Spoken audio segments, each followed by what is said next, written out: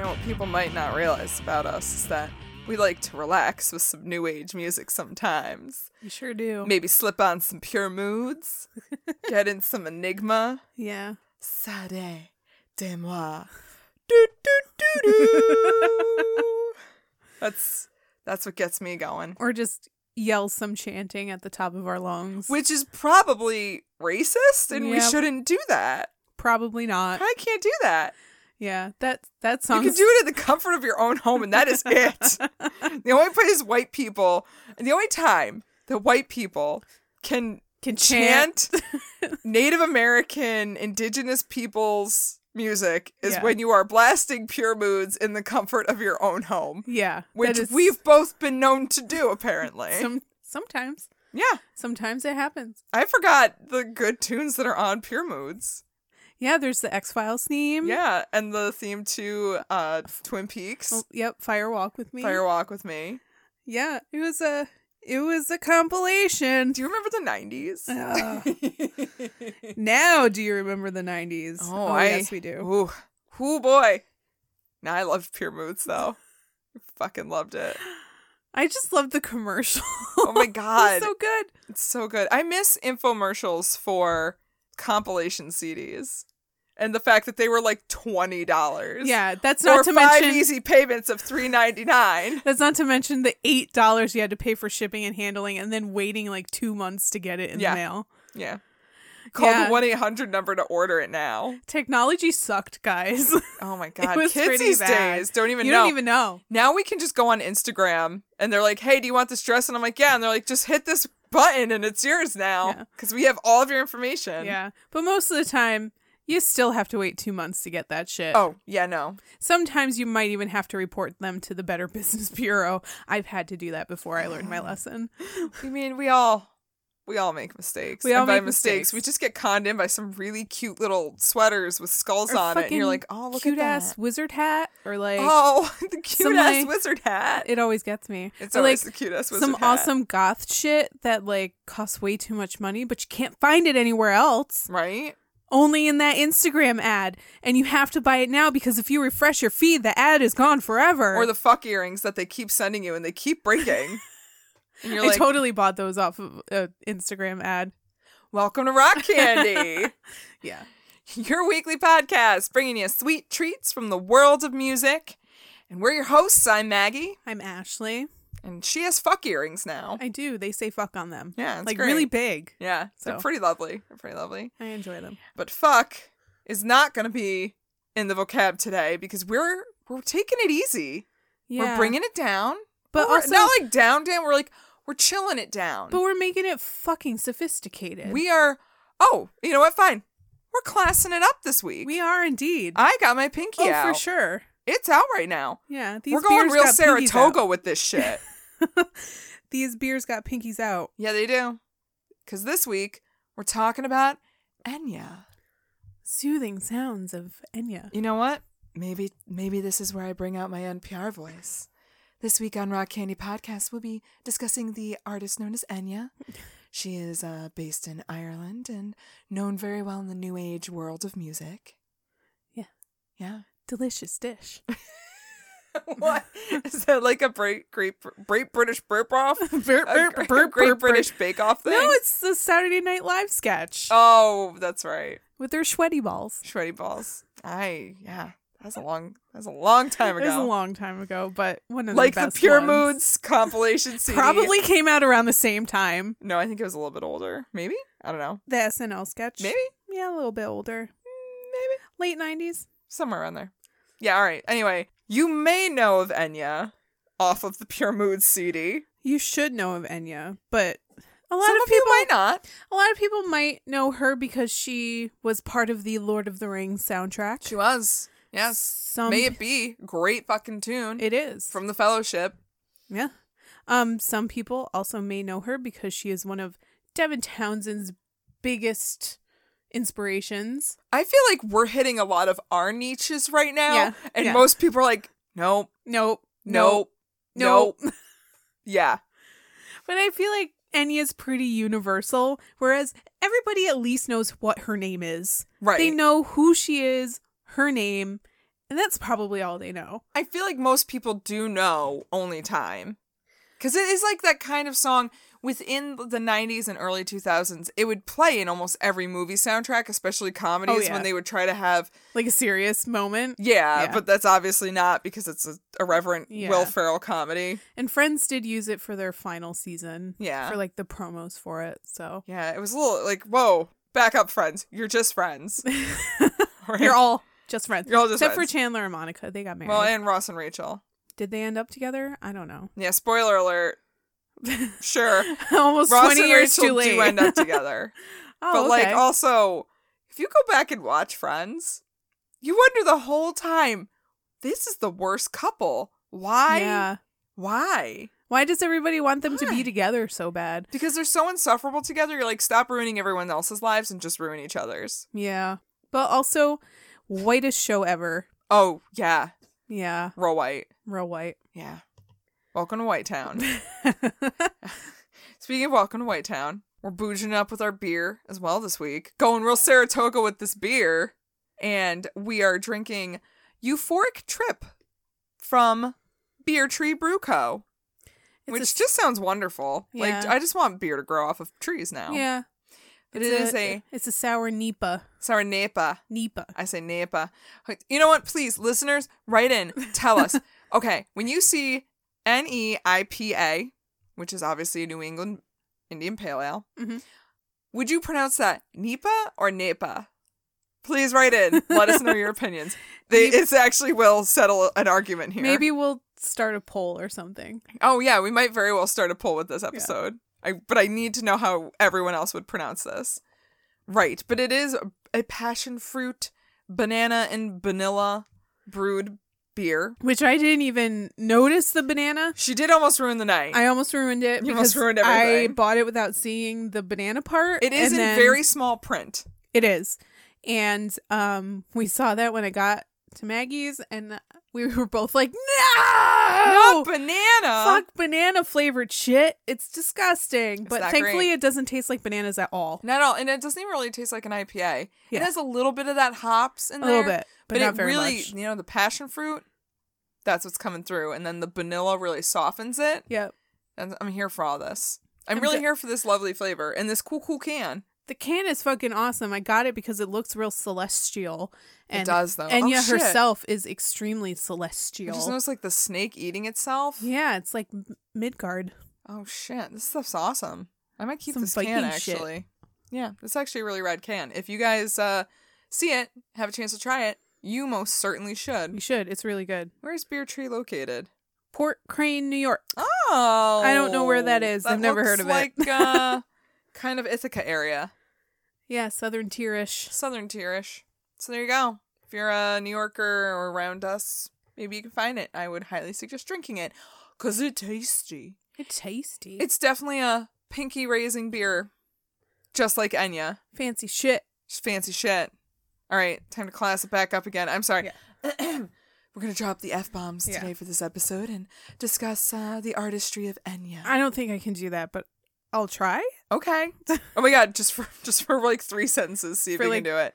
Oh, I can, because I've written 3 sentences that don't include the word fuck. Oh, yes! All right, let's do this. All right, so let me get through 3 sentences, all right? All right. When most Americans our age or older think of Enya, they think of the soothing sounds of pure moods, sailing away while doing yoga or some shit. Shit doesn't count. But there's so much more to Enya than that, and yet at the same time she's an enigma. She is fiercely private about her life, which makes it difficult to write notes on her, but girl proves that it's the music that matters most to her anyway. 3 sentences, only said shit. Yay, we did it! Yeah. Guys, we might do it after. We're gonna make it after all. We're fucking Mary Tyler Mooreing this shit up. Trying so hard. Yeah. Enya is technically Enya's real name. What? However, it is anglicized. I say anglicized because Enya is 100% Irish through and through. She was born on May 17th, 1961, and was raised in the Irish town of Gweedore, which is so Lord of the Rings I can't stand it. Aww. Located on the top northwest corner of County Donegal. Gweedore is well known for being a hotbed of traditional Irish customs, and its primary language is Gaelic. So Enya's first language was Gaelic, and she didn't learn English until she went to school. Right. I think we should say at this point, we're going to fuck up a lot of words. Yeah. I'm going to try to say some things in Gaelic. I'm going to fuck them up. I'm really sorry. I wish I knew Gaelic better. And I will say, for our Irish listeners out there, they do prefer it instead of saying speaking Gaelic. They prefer when you just say, you're speaking Irish. Because they own that shit. Okay. Well, I just know that. I know that because I cheat and I have Irish friends. That's all. My sources, some said Irish, some called it Irish, some called it Gaelic. It's the same. She called it Gaelic, so I was like, all right, I'll use Gaelic. You want to know why? Because everybody else says Gaelic. Oh, I was going to say because she's fancy. Also, I keep wanting to say garlic, and that's not right. Are you just hungry? Not for straight garlic. Well, that's your first mistake. Just pop them like fucking candy. Pop those little garlic things. Never done that? No. Oh, no. My dad used to, and I'm like, that's fucking gross. Gas for days. Ugh, gross. I'm going to attempt to say her name in Irish. Enya Pargin ní Brennan. That's not bad. Not bad. That's not bad. Anglicized, that translates to Enya Patricia Brennan. Ooh. The ní Brennan part of her name means daughter of Brennan, and indeed she was the fifth of 9 children born to Leo and Mayra Brennan. There you go. Her entire family was musical. Her paternal grandparents, Harry and Minna, played in a show band together. Harry had a heart attack on stage during a show one night and died later the same night. Oh. But Leo took over as band leader. His band was called the Slieve Foy Band. He played saxophone while his brothers played trumpet and accordion, and his sister also played accordion. I want to hear this band. Oh, can I just ask, maybe somebody knows, what was the deal with Irish show bands in the 60s and 70s? Like, they were a huge thing. Yeah. And I guess I can understand, but at the same time, I'm very confused by it. I think because for a long time, Ireland and the UK were kind of like a decade-ish behind us. Mm-hmm. So maybe it just caught on. Maybe. At a weird it tickled somebody's fancy in a weird way. And like, we're going to keep this around for a bit. But I also feel like show bands are very Irish in a way. There was just something they really liked about like a big group of dudes wearing like flashy clothes and just playing fun music at like VFW halls. I don't really know. I'm going to say this as a biased party, as someone with Irish heritage. You want to know why? I think it's because the Irish like to have fun. Well, yeah. I think it's just they want to have fun. I just think it's funny that show bands became the big thing in the 60s and 70s. That's fair. So Enya's mother, Mayra, whose own parents also had a show band when she was a kid, see, show bands all over the place, show band, also joined the Slieve Foy Band after marrying Leo, but soon the pair settled down and stopped touring. Leo bought a local pub, and Mayra taught music at Gweedore Community School. Yay! Although Enya's childhood was pretty mild, and I mean that in the best way possible, she nevertheless grew up during the Troubles. If you don't know what the Troubles are, it was a conflict between Northern Ireland, which was part of the UK, and the Republic of Ireland, which was an independent country. Unionists wanted Northern Ireland to remain with the UK, while Irish nationalists wanted them to join in a united Ireland. Violence was prevalent mostly in Northern Ireland and along the border, but considering Gweedore's location at the very top of Ireland, militia with guns was prevalent. When traveling outside of their hometown, the family had to be careful when speaking, as their Gaelic language could potentially out them as Northern sympathizers. Which is funny because the whole country, even in the Republic, there's still a lot of people fighting for keeping the Irish language alive and well. So that's interesting that they would associate it with Northern. I always got the impression that Ireland as a whole, like Republic of Ireland and Northern Ireland, were really into their own history and really wanted to preserve it. So it doesn't really make sense that speaking Irish would out them as anything. Yeah. As just fucking Irish. Like, who cares? Yeah, I don't know. We're American. We also aren't in the thick of it. It wasn't all bad, though. She remembers most of her early years as a back and forth between schoolwork and piano lessons. She didn't run around outside and play like her siblings did, but she liked that and enjoyed being the wallflower in a large family. That allowed her to go off unseen and do her own thing. Her parents did see something special in her, though. She loved singing with her family at church and was participating in singing competitions by only 3 years old, then taught herself how to play piano. At age 11, with some financial help from her grandfather, Enya was sent away to a boarding school at a convent run by a strict order of Loretto nuns. Ooh. I don't know who they are. I don't know her. Fancy. Mariah Carey nuns. Hi, Mariah. It's just a bunch of Mariah Carey nuns. Oh my God. Best convent ever. Worst convent ever? Also worst convent ever. It can be both. It's just a nightclub. That is Mariah Carey's convent. It's a nightclub of nuns. Yeah. Well, this sounds like it would have been a horrible experience to anybody else, but actually Enya thrived. She was enraptured with the thought of going to boarding school. She thought it was going to be some Harry Potter ship up in there. Hell yeah. It wasn't. No. But that's what she thought it was going to be. I think everyone thinks boarding school is going to be some Harry Potter shit. Yeah, it was kind of magical for her. She studied art and painting, but it was also where she first learned about classical music. She totally fell in love with it. Huh. And decided her calling in life was to be a piano teacher. Ambitions, man. Real ambitions. Really, you know what? Really reaching for the stars there. I'm going to have garbage children come into my home all day, every day, and I'm going to teach them chords and how to play minuet in G. That's my calling. It'll be great, guys. Guys, this It'll is a be great just idea. Great. This is going to be my life. It's going to be so cool. Either way. Well, I'm really glad that didn't pan out for her. Either way, all of that went out the window when she came back home at age 17, when she started to hear the call of the stage. Caw-caw! Yes, that the call? That is the call of the stage. Oh, okay. Yes. Enya attempted to continue her education at college, but after a year she realized it wasn't where her path was going. Instead, she joined her family's band. The band, called Clannad, I think that's how you say it. Clannad? Clannad. Clannad. Yeah, I think that's Clannad. Clannad. Had already established themselves as heavyweights in Irish folk by the time Enya joined. Back in 1970... Yeah, I feel like I've heard that name before. Yes, they did the theme to Harry's Game, which was apparently a very popular, I think, miniseries in Ireland. Heard of that, yeah. Yeah, they skyrocketed after they did that. All right. Yeah.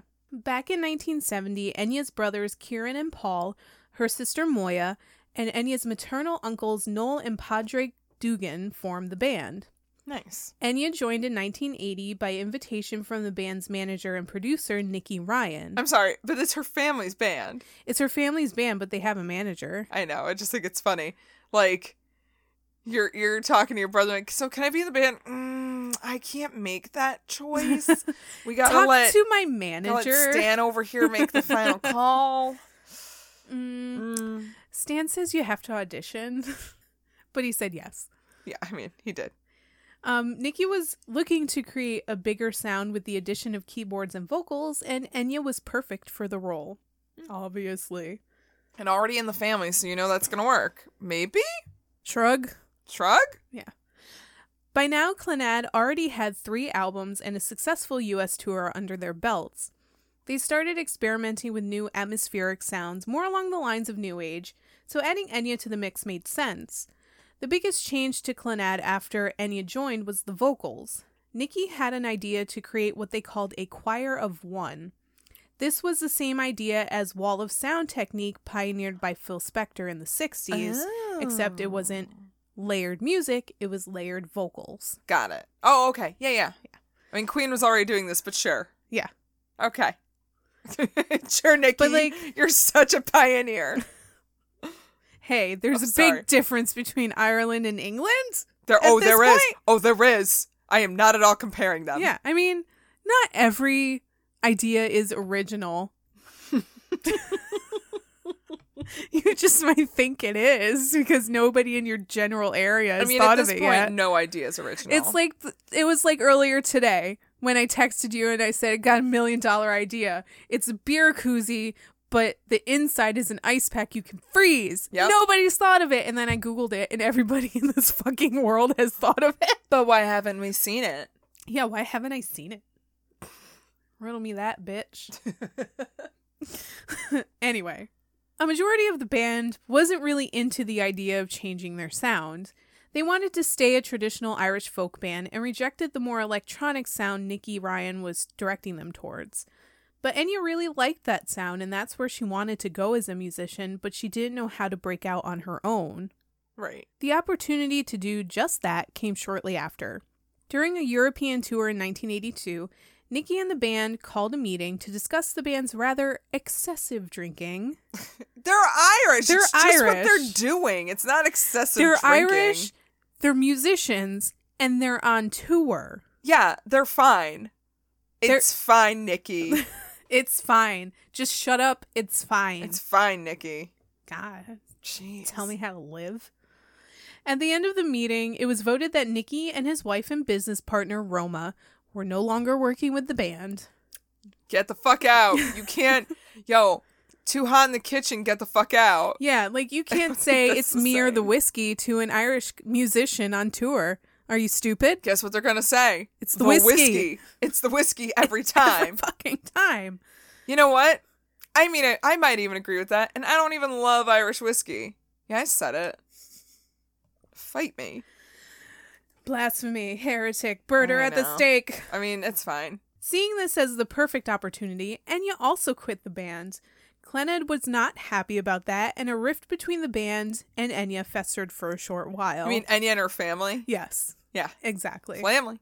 Flamly. So much for flamly. So much for flamly, am I right? While Clannad's fame skyrocketed after Enya left with the hit to Harry's game, the hit that is the theme to Harry's game. Yeah. Fuck's sake. The only UK hit single to be sung entirely in Irish. Oh. Yeah. Huh. Believe it or not. I do believe it. Things didn't take off right away after Enya's exit. Nicky and Roma invited Enya to live in their home in the suburbs of Dublin, which is a little sketch, but that's whatever. a little weird, all right. She's only like 27, but I mean, sure. Well, no, she is 27. I mean, you're a grown-ass adult. I don't know. It's all weird. She left her family band and then with the manager who left and then went to live with them in Dublin. That is weird. The whole thing's just weird. really kind of weird. Yeah, right? I'm a little like, is there some weird sex shit in here? I mean, there could be. There probably isn't. Let's bring our pinkies back up. We're not talking about that. We're not going to get crude here on the Enya episode. We are not divulging in silly gossip. No, there's no way at all. It was classy and well put together. And consensual. Yes, always consensual. The intention was to build a recording studio where they could work in building Enya's signature sound. Oh, she was a cash cow. Basically, yeah. All right, now this all makes sense. But the bank said otherwise. They didn't give him a loan. Oh. Instead, Enya sold her instruments and gave piano lessons from the Ryans' home. She did it! Yeah. She finally made it! she did the story. All right, guys, thanks for listening to this episode of Rock Candy. And that's the story of Enya, the piano teacher, that nobody fucking knows about. Oh, you thought we were talking about that Enya? No, we're talking about a different Enya. The piano teacher. Totally different Enya, Very guys. different Enya. Sorry. Psych. Oh my god. Oh, anyway, she sold her instruments, gave piano lessons, and the Ryans drained their savings to fund the building.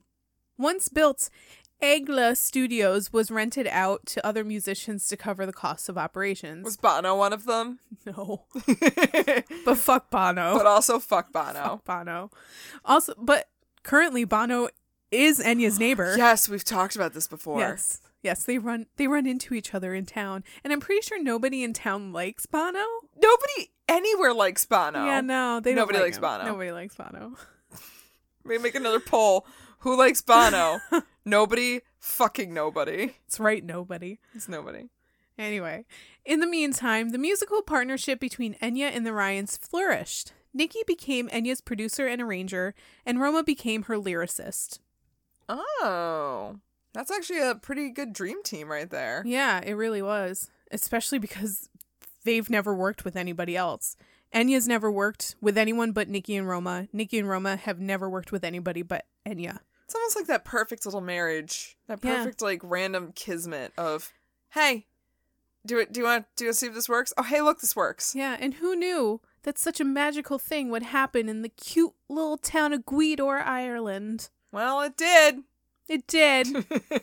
Because Ireland's fucking magical. It is kind of magical, though. Enya still composed the music for her own songs, but the three of them together created the Enya sound and image.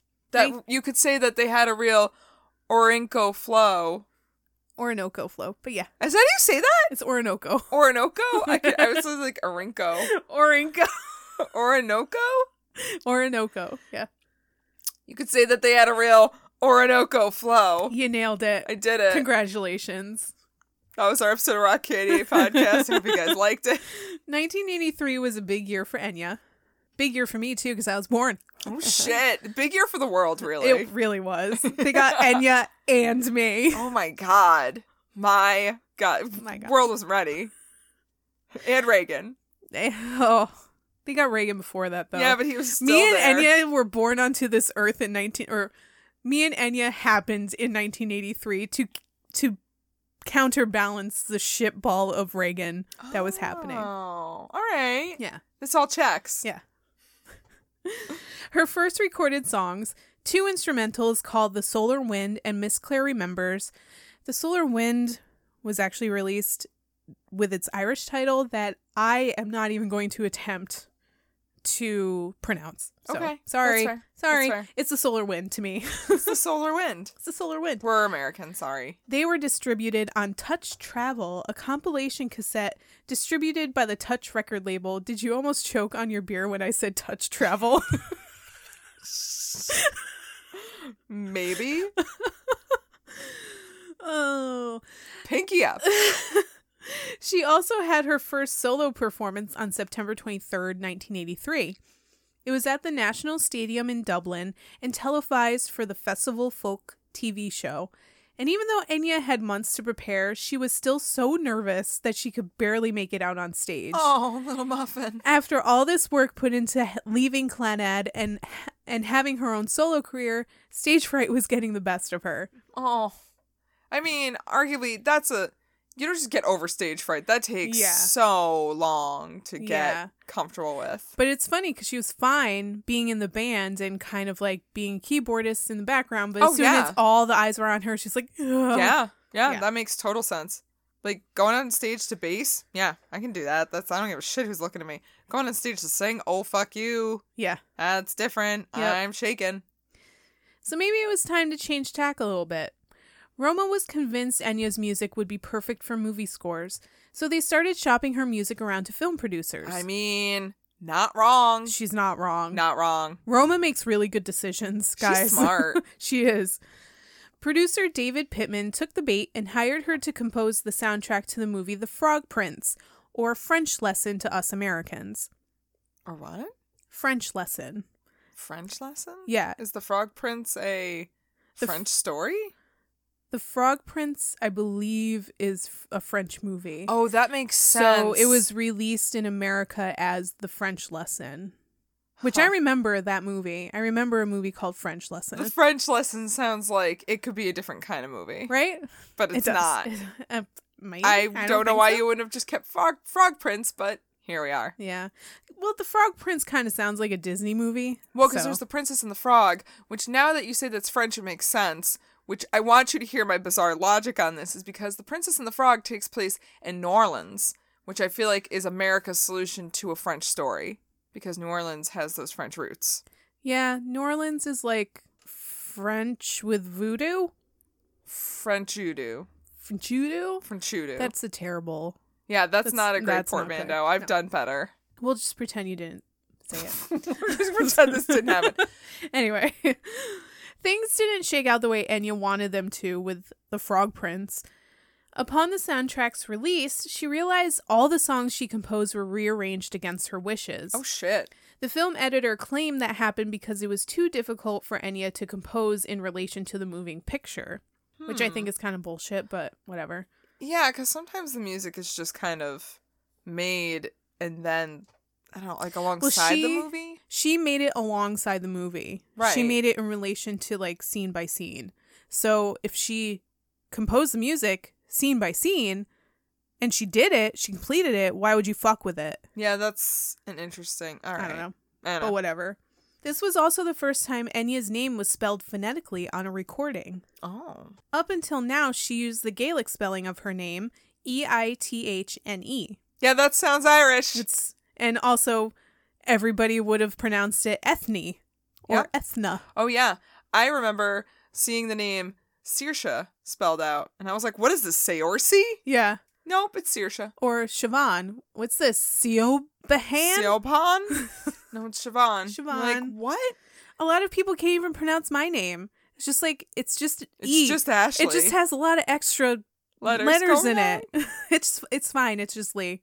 Just Ashley. Just Ashley. It's fine, Ashley. guys. Guys, it's fine. Sorry I made this difficult for you. It's not Irish. Get over it. Yeah.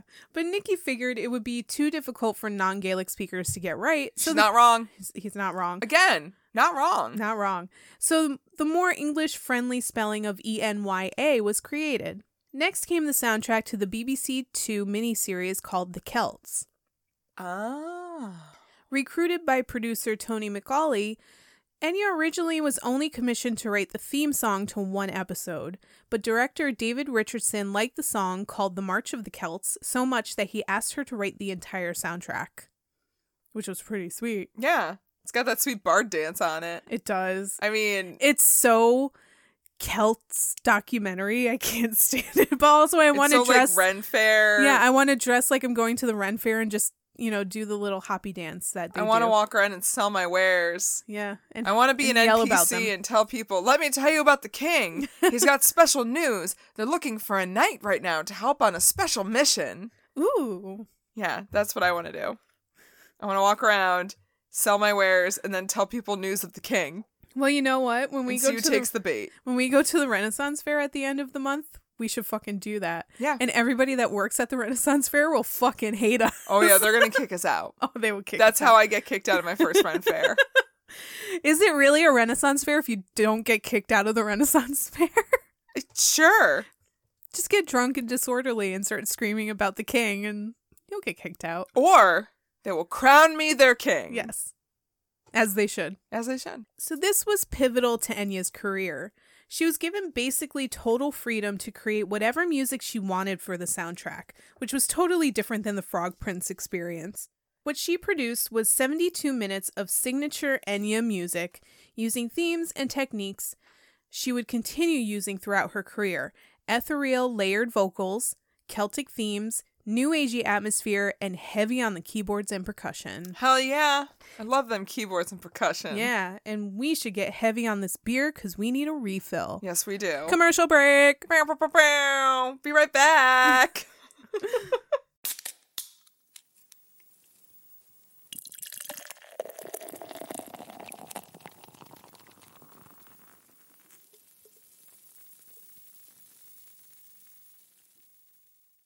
And we're back. We're back. So we're discussing the Celts. Yes, that the Enya Celts. did the soundtrack for. So she had created 72 minutes of music for the miniseries. 40 minutes of the soundtrack was used as Enya's first solo self-titled album. Called The Celts? Yes. Yes, it was. Actually, wait, no, it was self-titled. It was just called Enya. It's just called Enya. I convinced you. Jesus Christ. I convinced you. Don't gaslight me. With my own don't power you of gaslight suggestion. me. I just gaslit you. Nope. You just gave me facts. I turned them around, changed them into something new. But no, don't you Donald Trump this. Don't you Donald Trump Enya. I am going to go on Twitter right now and just talk all about misinformed facts Enya's about debut Enya? album called The Celts. Oh, fuck that. Celt Fefe. Celt Fefe. Yeah. Anyway. Yes. It had wide distribution under Atlantic Records, which helped it reach number 8 on the Irish music charts. Ooh. And 69 in the UK. Giggity. Some controversy would arise in 1996 when the Fugees sampled the song Boudica on their hit Ready or Not. In the beginning, those like weird kind of submarine-y kind of sounds, that's actually Enya. That is her song Boudica. But also, like, kudos to you, Fugees. Yeah, but also, they didn't credit Enya. Never mind. Taking those kudos. I'm gonna eat those myself. Yeah, them's my candy bars. Remember those Kudos that had like the M&Ms in them? Yeah, they were delicious. Oh, gosh, so good. Yeah, they were not healthy, but they build them as granola bars. They were not. They were not granola bars. Those were Rice Krispie candy bars. Yes, they were. I'd still eat them. But anyway, Enya naturally took them to court and won. Yeah. Here you go. Yep. Guys, you know how I could have avoided that? Just credit her. Yeah. But also, if you don't know who Boudica is, then fucking look her up, because she is the most amazing person in history, period. Okay. And you should know who she is. She was an Iceni queen. She... her husband was killed by Roman soldiers. Her 2 daughters were raped by Roman soldiers. Okay. She was so enraged that she gathered all of the Celts of the different tribes, got them together to work together to go to war. I'm gonna tell you, that shit's like herding cats. Yeah. That's why it's such a big fucking deal. Oh, no, I'm here for it. And she got all of the Celtic tribes together to invade the Roman camps and start a war with them. Eventually she lost, but she did something that nobody else could fucking do. You know what I always say? Trying counts. Oh, it sure does. I mean, it made a big difference. Yeah. It made a mark. But she was a literal queen, but also a super queen. She wasn't just a queen. She was a super queen. She was a super queen. I'm here for it. And there's your history lesson. You're welcome. For the day. Next time you're on Jeopardy, you're welcome. You're welcome. With the success of her first album, recording companies started knocking. Warner Music UK snagged a contract with her after the label's chairman, Rob Dickens, which is such a fucking English name, Dickens became obsessed with the album and insisted she sign with them. And boy, did she hit the record deal jackpot. Yeah? Rob Dickens was so happy she signed with Warner UK. Dickens. Rob Dickens. Hello, I'm Rob Dickens. I'd like you to sign my record contract company. Well, thank you.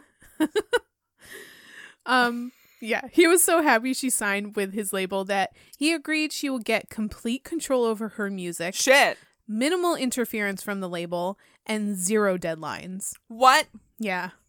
Who did she have to blow to get that fucking deal? Rob Dickens. Yeah, I bet she. Ooh, the Dickens.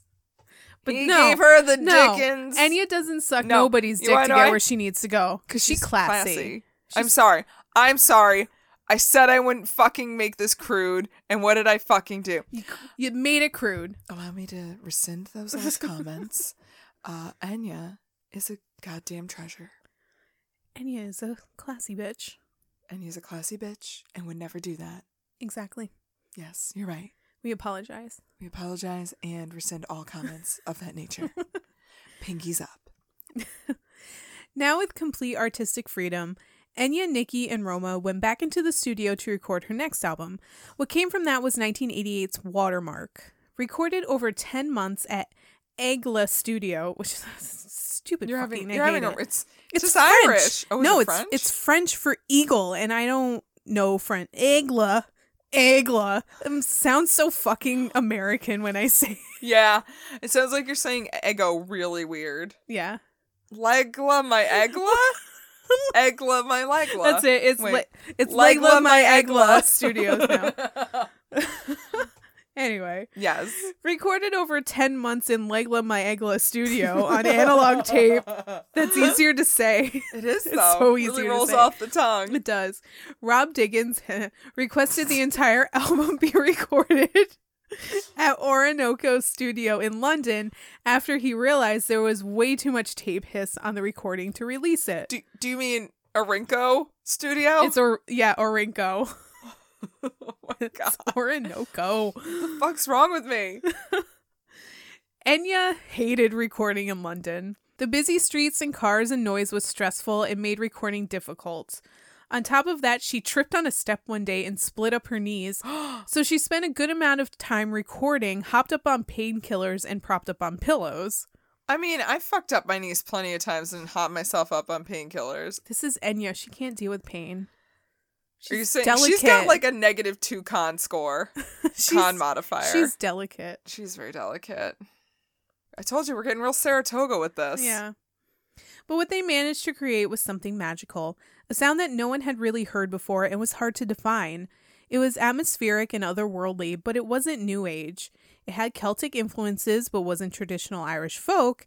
And then there were these mesmerizing vocals that sounded like a choir coming from just one person.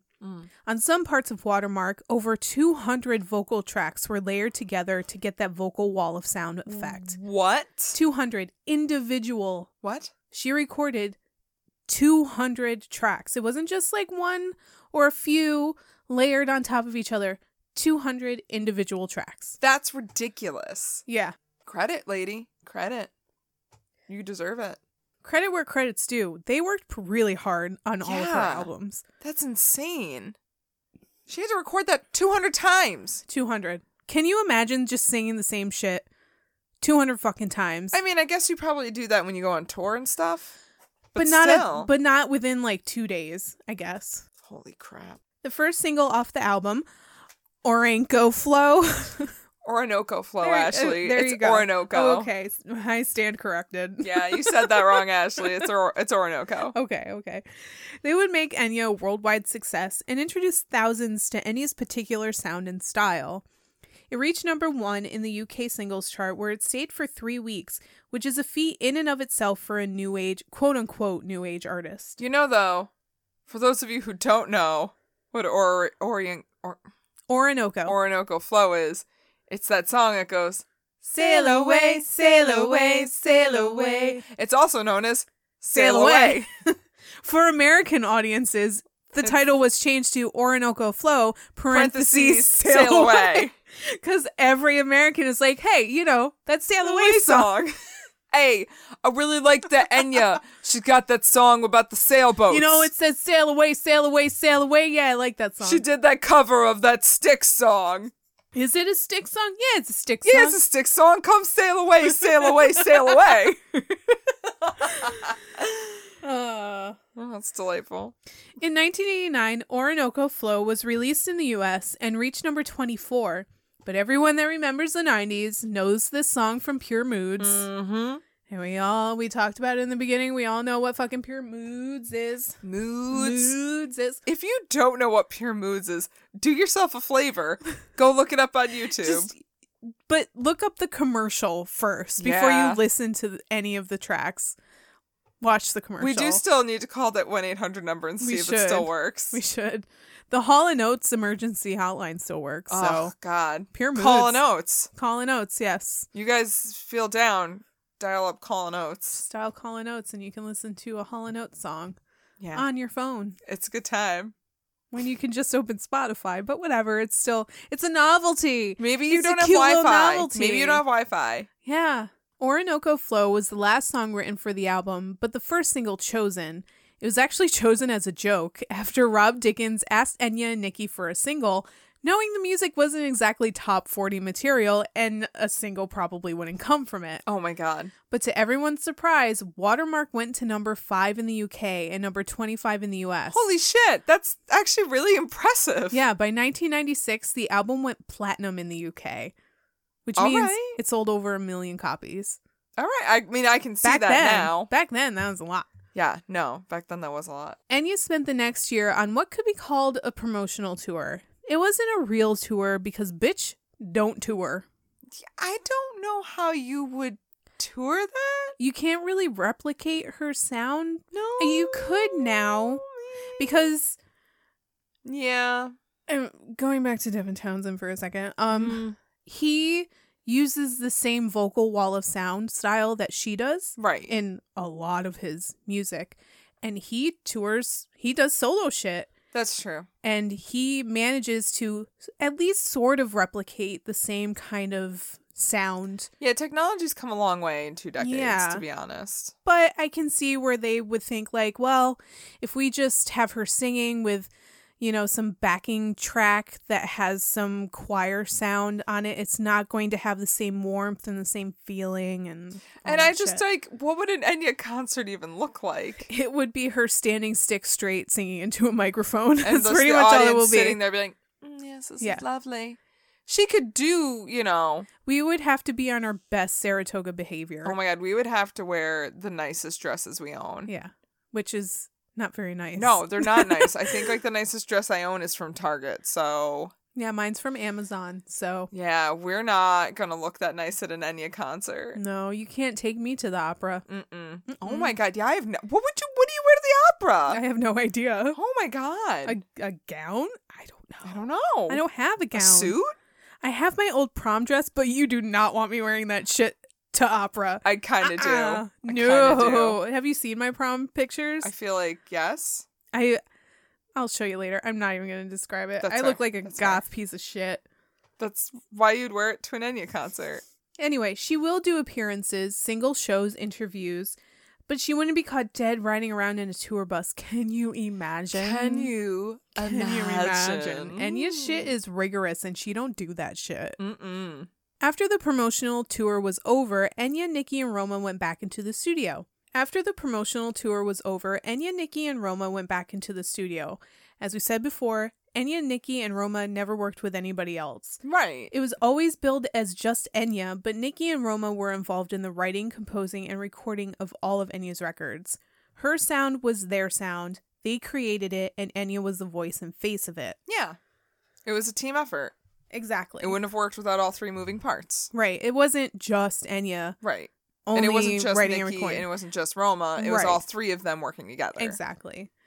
They faced a lot of pressure this time around considering the success of Watermark. God, you have three people feeling the pressure. Yeah, for sure. After overcoming a lot of self-doubt, Shepherd Moon was recorded and released in 1991. As with Watermark, it was first recorded at Leggo My Eggo Studios, which were found to be wanting in the technological area, so they, again, were re-recorded in London. And if you thought 200 vocal layers were a lot, try 500 this time around. 5 motherfucking hundred. What? Yeah. It surpassed the success of Watermark, helped by its lead single, Caribbean Blue. Most of the songs again take inspiration from Irish and Scottish history, but also Enya's personal diary. Oh. Also, she's like, I've got pots of my diary here I'd like to read. I have poems. I'd like you to use them for the songs. The poem. Poems. I like that this is her voice that we've created. Troags. Poems. Poems and troags. Roads. Also included are elements of fantasy, like with the song Lothlorien, a clear reference to Lord of the Rings. Oh, which I am super here for. Nerd. Yeah, she's a fucking nerd. Here for it. She won her first of 4 Grammys in 1993, taking home a statue for Best New Age Album, despite the fact that she refuses to believe her music can be categorized as such. If you're gonna categorize it, it's fucking New Age. Yeah, I'm sorry, not sorry, Enya. It's New Age. It's New Age. Because you haven't offered any other labels for it, no. So it's New Age. Like, just own it. It's fine. It's fine. New Age is fine. Yeah. The fact that you've even become so popular with the title New Age is impressive. Your shit is often played in yoga studios. You're New Age. Yeah. If I'm in like a yoga studio waiting room or some shit and your song comes on, you're New Age. I'm fine with that. It's fine. Own it. There's a time. Your music is a time and a place. That's New Age. Yeah. She intended to go on tour after this and was even in talks with George Lucas's Industrial Light and Magic visual effects company to develop a stage lighting system for the tour, but ultimately the deal was called off and she didn't go on tour. Interesting. Yeah. I would have liked to seen how that looked. If there were like animatronics involved, I'm here for it. Also, like, just throw in some Henson Muppets. I'd be so here for it. Yo. Why has she not done the soundtrack for Dark Crystal, though? I don't know. I was just thinking the same thing. She could have done that and would have been fucking amazing. Fail, Netflix. I mean... Fail. Netflix can't afford Enya. They can't?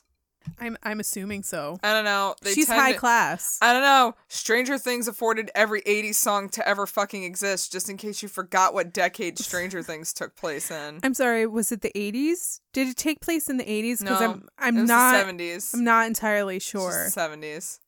I couldn't tell by the soundtrack being blasted in my face. Yeah, by season 3 they really really just hogged out on that. Yeah. You don't have to, guys. It's fine. Over the next few years, Enya released her 4th album, The Memory of Trees, and a best of album. She was also asked to write the score for Titanic, but declined. Smartly, honestly. I like the Titanic soundtrack. But it's very much ingrained in our DNA at this point that Celine Dion did the soundtrack. And that's it. You know, though, you do wonder, what would have Enya come up with? Yeah. I bet it would have been nice. I bet it would have been pretty. I bet. But I also I don't know if it would have been as accessible. I don't think that she would have gained a whole lot of inspiration from that movie. You don't say. I really don't. Yeah, Titanic is definitely more of a Celine Dion wheelhouse thing. Yeah. Lord of the Rings is much more of an Enya wheelhouse thing. Yeah. And there you go, kids. Therein lies the difference between Celine Dion and Enya. Celine Dion is Titanic. Enya is Lord of the Rings. Yeah. There's a difference. Yeah.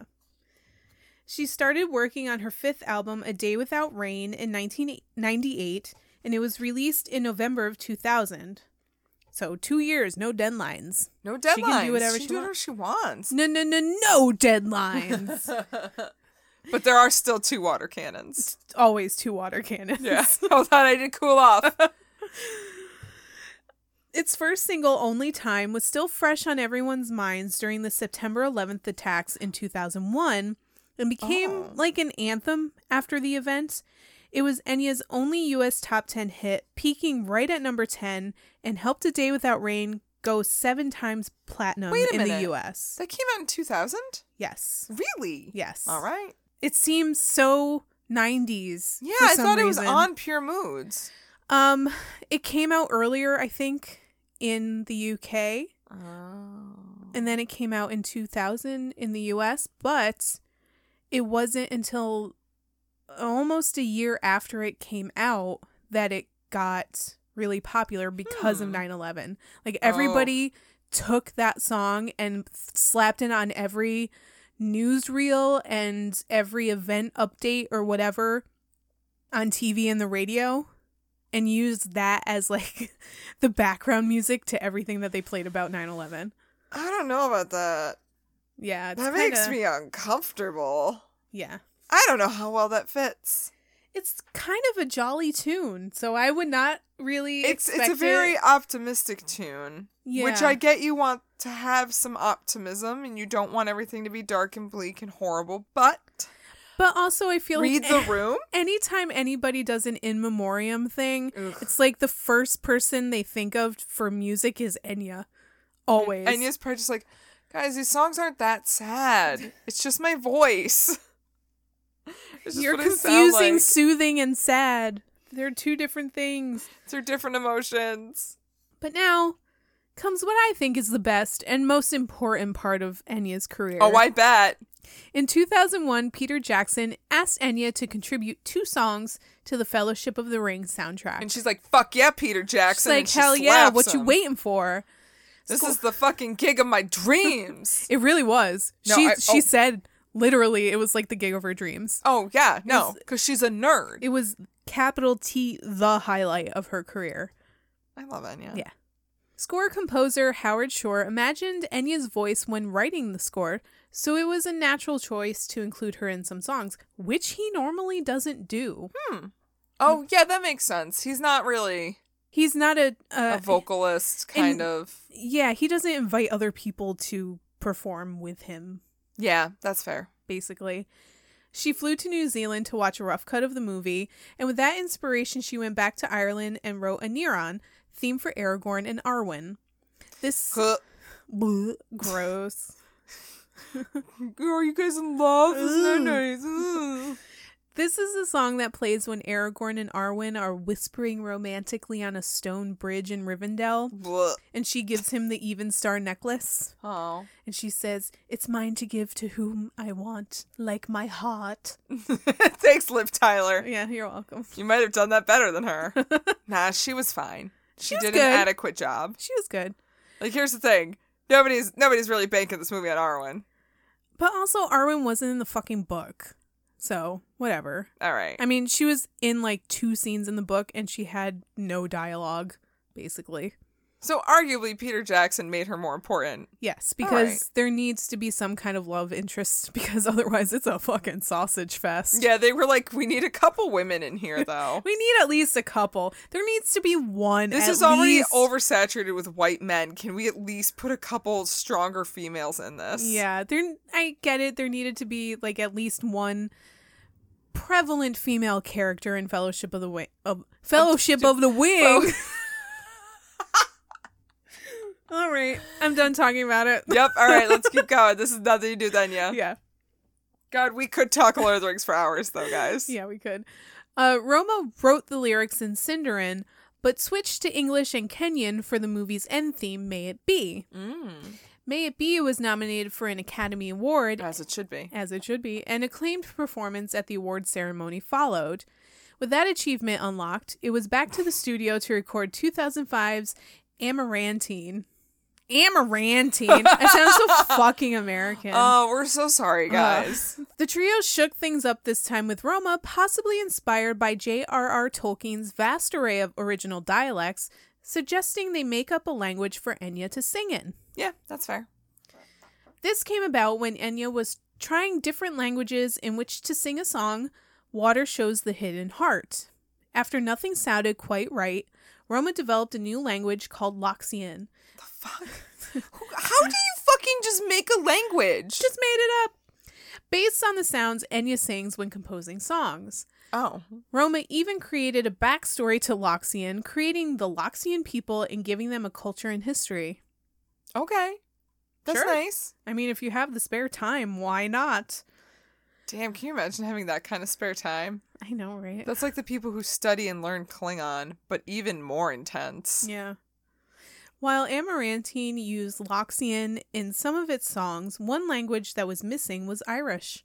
This was the first time Irish wasn't used in an Enya album. However, she did include one song sung in Japanese. What? Because she had a really big Japanese fan base. Of course she does. You want to know why? Because she's a tall, alabaster white lady. Oh, I was going to say because the Japanese are ride or die, but sure, that too. Yeah, because she real white. Yeah, she real white. Yeah, she real white, though. After releasing a winter-themed album called And Winter Came in 2008... I appreciate that it's not Christmas-themed. It's winter-themed. I mean, she has Christmas songs on there, but for the most part, yeah, it's just winter-themed. Yeah. I like that. Thank you, It's kind of like Tori Amos's Christmas quote-unquote album is more like a solstice-y holiday thing, which I'm like, oh, you can listen to this and not want to bash your face in. Enya knows her fan base. Truth. They're not looking for a Christmas album. They're looking for a fucking winter solstice album. I don't need jangle bells. I need some dark trees and snow. Yep. I need... And reindeer. Or deer. Just regular deer? Just deer? Yeah. And just being really cold, I guess. Sure. I don't know. That's what winter is to me. It's just snow and cold and darkness. I enjoy that. Oh. I'm here for it. Makes me sad. But anyway, after releasing And Winter Came in 2008, Enya, Nikki, and Roma took an extended break.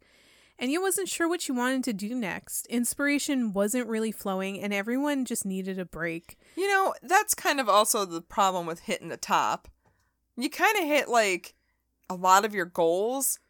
Where else do you keep going? Yeah, you lose steam pretty quickly. Which is fair. But that break ended up lasting for 3 years. Which isn't really that bad. It's not that long, but I guess when you consider how long it takes them to make an album. Yeah, that's fair, that's fair. 3 years turns into 4, turns into 5, and then finally an album comes out, you know? Yeah, all right. Finally, Enya released Dark Sky Island, her 8th studio album, in 2012. She gained inspiration for the album from Sark, an island in the English Channel that was the first to be designated a dark sky preserve. The album was, of course, a hit, reaching number 4 on the UK charts. What's a dark sky preserve? It means that after dusk, I think, all lights, all electricity is done. Oh, wow. No lights. Damn. Yeah. That's really interesting and terrifying. It's the idea of preserving the dark sky. So no light pollution. Yeah, no light pollution. Oh, okay. That's kind of lovely. To date, Enya has sold over 80 million units worldwide. Units. Rob Dickens sure moves some units. I bet he does. You would think that... Sorry. This should be classy. How many units did Rob Dixon move? Dickinson. Whatever. And he is a classy gentleman. I'm sure everyone in this story is really classy. Mm-hmm. You know who's not, though? Bono. It's Bono. It's Bono. To date, Enya has sold over 80 million units worldwide. You would think that someone with that kind of popularity would be doing press, interviews, and concerts galore, but not Enya. No. She wants you to focus on her music, not the details of her life. It's amazing we even know this much. She's rightfully secretive. She has had stalkers in the past, including a man who went to her father's pub and stabbed himself in the neck after he was kicked out. What? Yeah.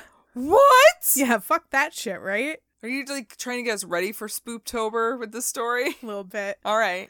Another time in 2005, a guy broke into her home and tied up a housekeeper. Enya ran to a panic room before police could even get there. Wait, she has a panic room? Yeah, she has a panic room. Damn. What's it like being rich? Yeah. These days, no one's breaking into her home in Killiney, near Dublin. Do you mean Kilkenny? Nope, it's Killiney. Oh, okay. But it's near Dublin. Okay. She lives in a small castle by the seaside that is surrounded by an 8-foot stone wall with lots of security cameras. And Bono. The security cameras. It's only Bono that keeps trying to scale the wall. So, Enya, what's going on with your garbage cans? I see, you have them you have them in the wrong order. Your compost should be here, where your recycling for cans is here, and your recycling for bottles is over here. And then just the regular trash, the rubbish should go right here. Yeah. Shut the fuck up, Bono!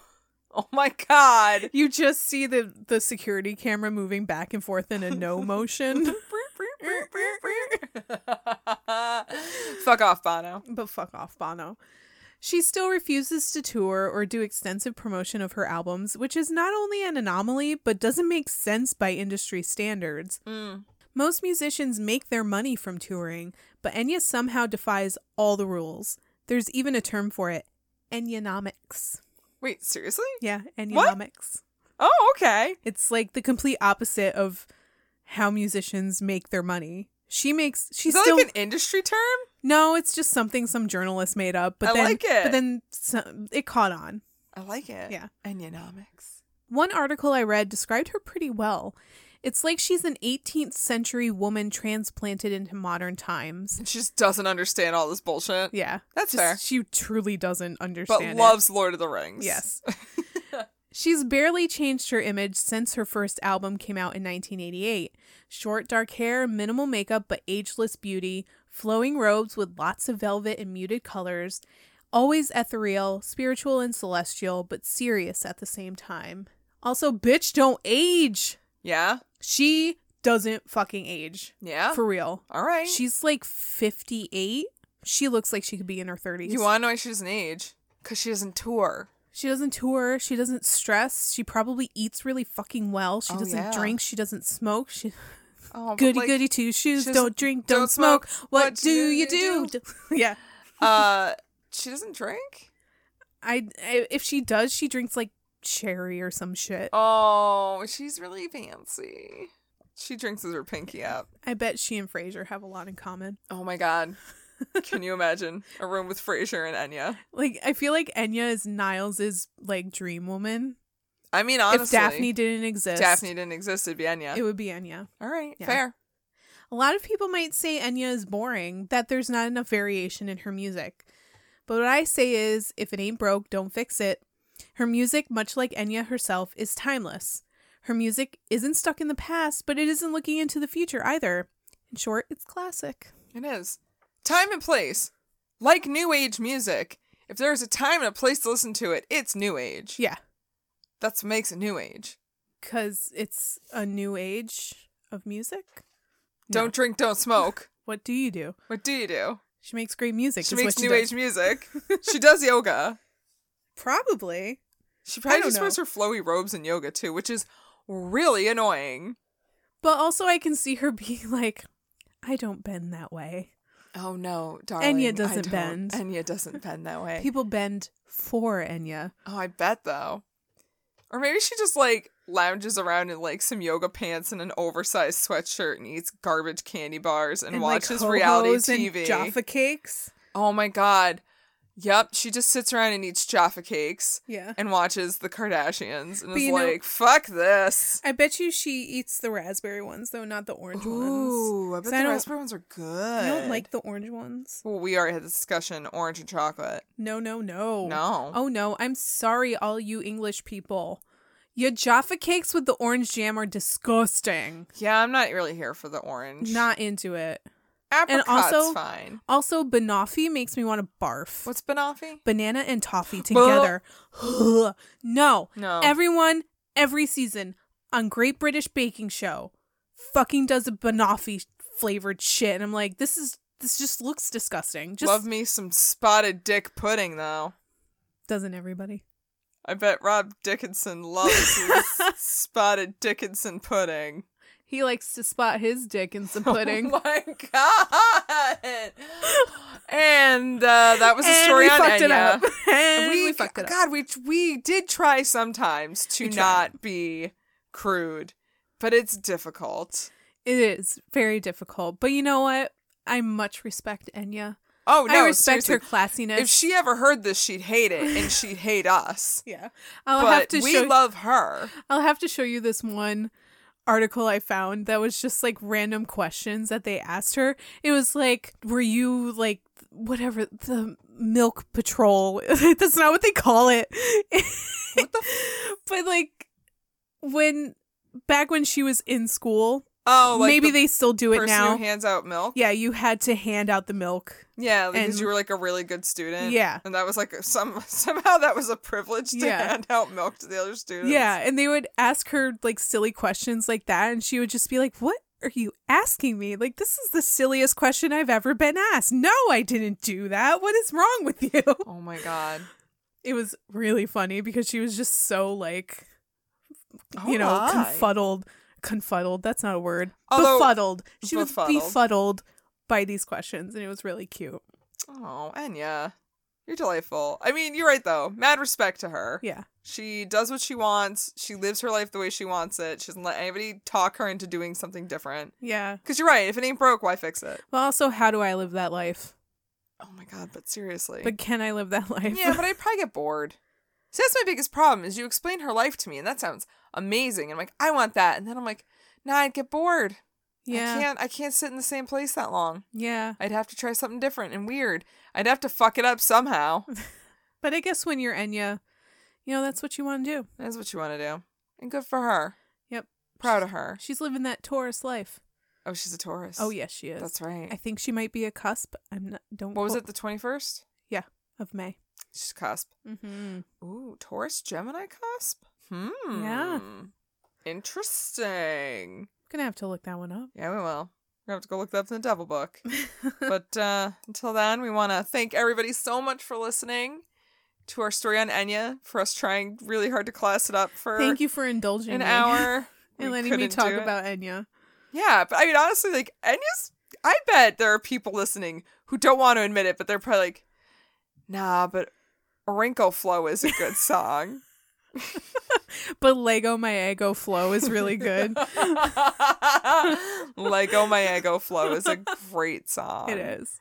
It is. I bet there's some people out there who's like, nah, my mom got that Pure Mood CD and I totally listened to it. Yep. And it was good. And those Enigma songs were good too. Yeah. Those were really good songs. Yeah, you just can't sing them now. No, I mean, arguably, you couldn't sing them then. No. Physically. Yeah. Still physically, you can't do it. Physically, you can't. Like, yeah, it's not happening. So thank you all so much for joining us on our journey to Ireland. Sorry we fucked up so many words.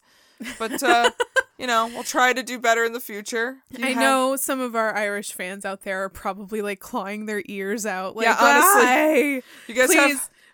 Feel free to give us some Irish lessons because that would be fucking wonderful. Yeah, seriously. It would be. Yep. I've had enough friends try to give me lessons before. They are just really lost at trying to help me. But I can always learn. I'm sorry. My Americanized tongue doesn't know how to make certain sounds. Oh, no. Not at all. Yeah. If you have any suggestions on how to say words or just want to say hi. You can come visit our website, www.rockcandypodcast.com, and you can comment on episodes, send us an email, or find the links to all our social medias, because we got Instagram, Facebook, and Twitter. We post some fun videos and just all weird the spoopy shit. memes. Oh, many spoopy memes. We are falling quickly into Halloween time, and I'm so excited. It's when we thrive. We went to all the craft stores. Yeah. This weekend. Yeah, because I don't think we're getting second summer, so I'm just here to fall into autumn. Hey, see what I did there? Yeah. And also, please go check out the Pantheon Network that we are a part of, because it is tons of wonderful podcasts about music with... Indeed. It's crazy the amount of A, podcasts that there are, and B, different subjects they tackle. So there is something for you besides us, I promise. Yeah. Lots of interesting shit. It's rockandrollarchaeology.com. So go Go hiccup. Go hit them up and enjoy that. And, you feeling so inclined to like us, go to like iTunes. Them too. Yeah, go like them, but then go to iTunes and like everybody. 5-star reviews all around. Tell us how awesome we are. We need that approval from you, the listener. And also, if you want some sweet swag from us, you can head on over to our Patreon account, which is patreon.com/rockcandypodcast. You can give us some of your hard-earned money. That we also hard-earn? That we also are hard-earning still. And we will send you some pretty awesome shit, and you can get a monthly bonus episode. Yep. And then just, help us buy better equipment. And beer. But also we need headphones. Yeah. No, I think that's next purchase. Yeah, we need headphones. Yeah. We're really hot dogging this, guys. You don't even know. We're hot dogging it real hard. We're hot dogging it real hard. But yeah, that covers all the bases for this week. We're hot dogging it and we're godsmacking it. We're hot dogging it and doing the best we ever did. We really now go away. Now give us cash. Yeah, that too. Also, that too. It's been a year, guys. It has. Anyway, thank you so much for listening. Tune in next week for more wild, wacky stories from the world of music. Mm-hmm. And until then, party on, Ashley. Party on, Maggie. And party on, you crazy kids out there. Balls out. Fala vam.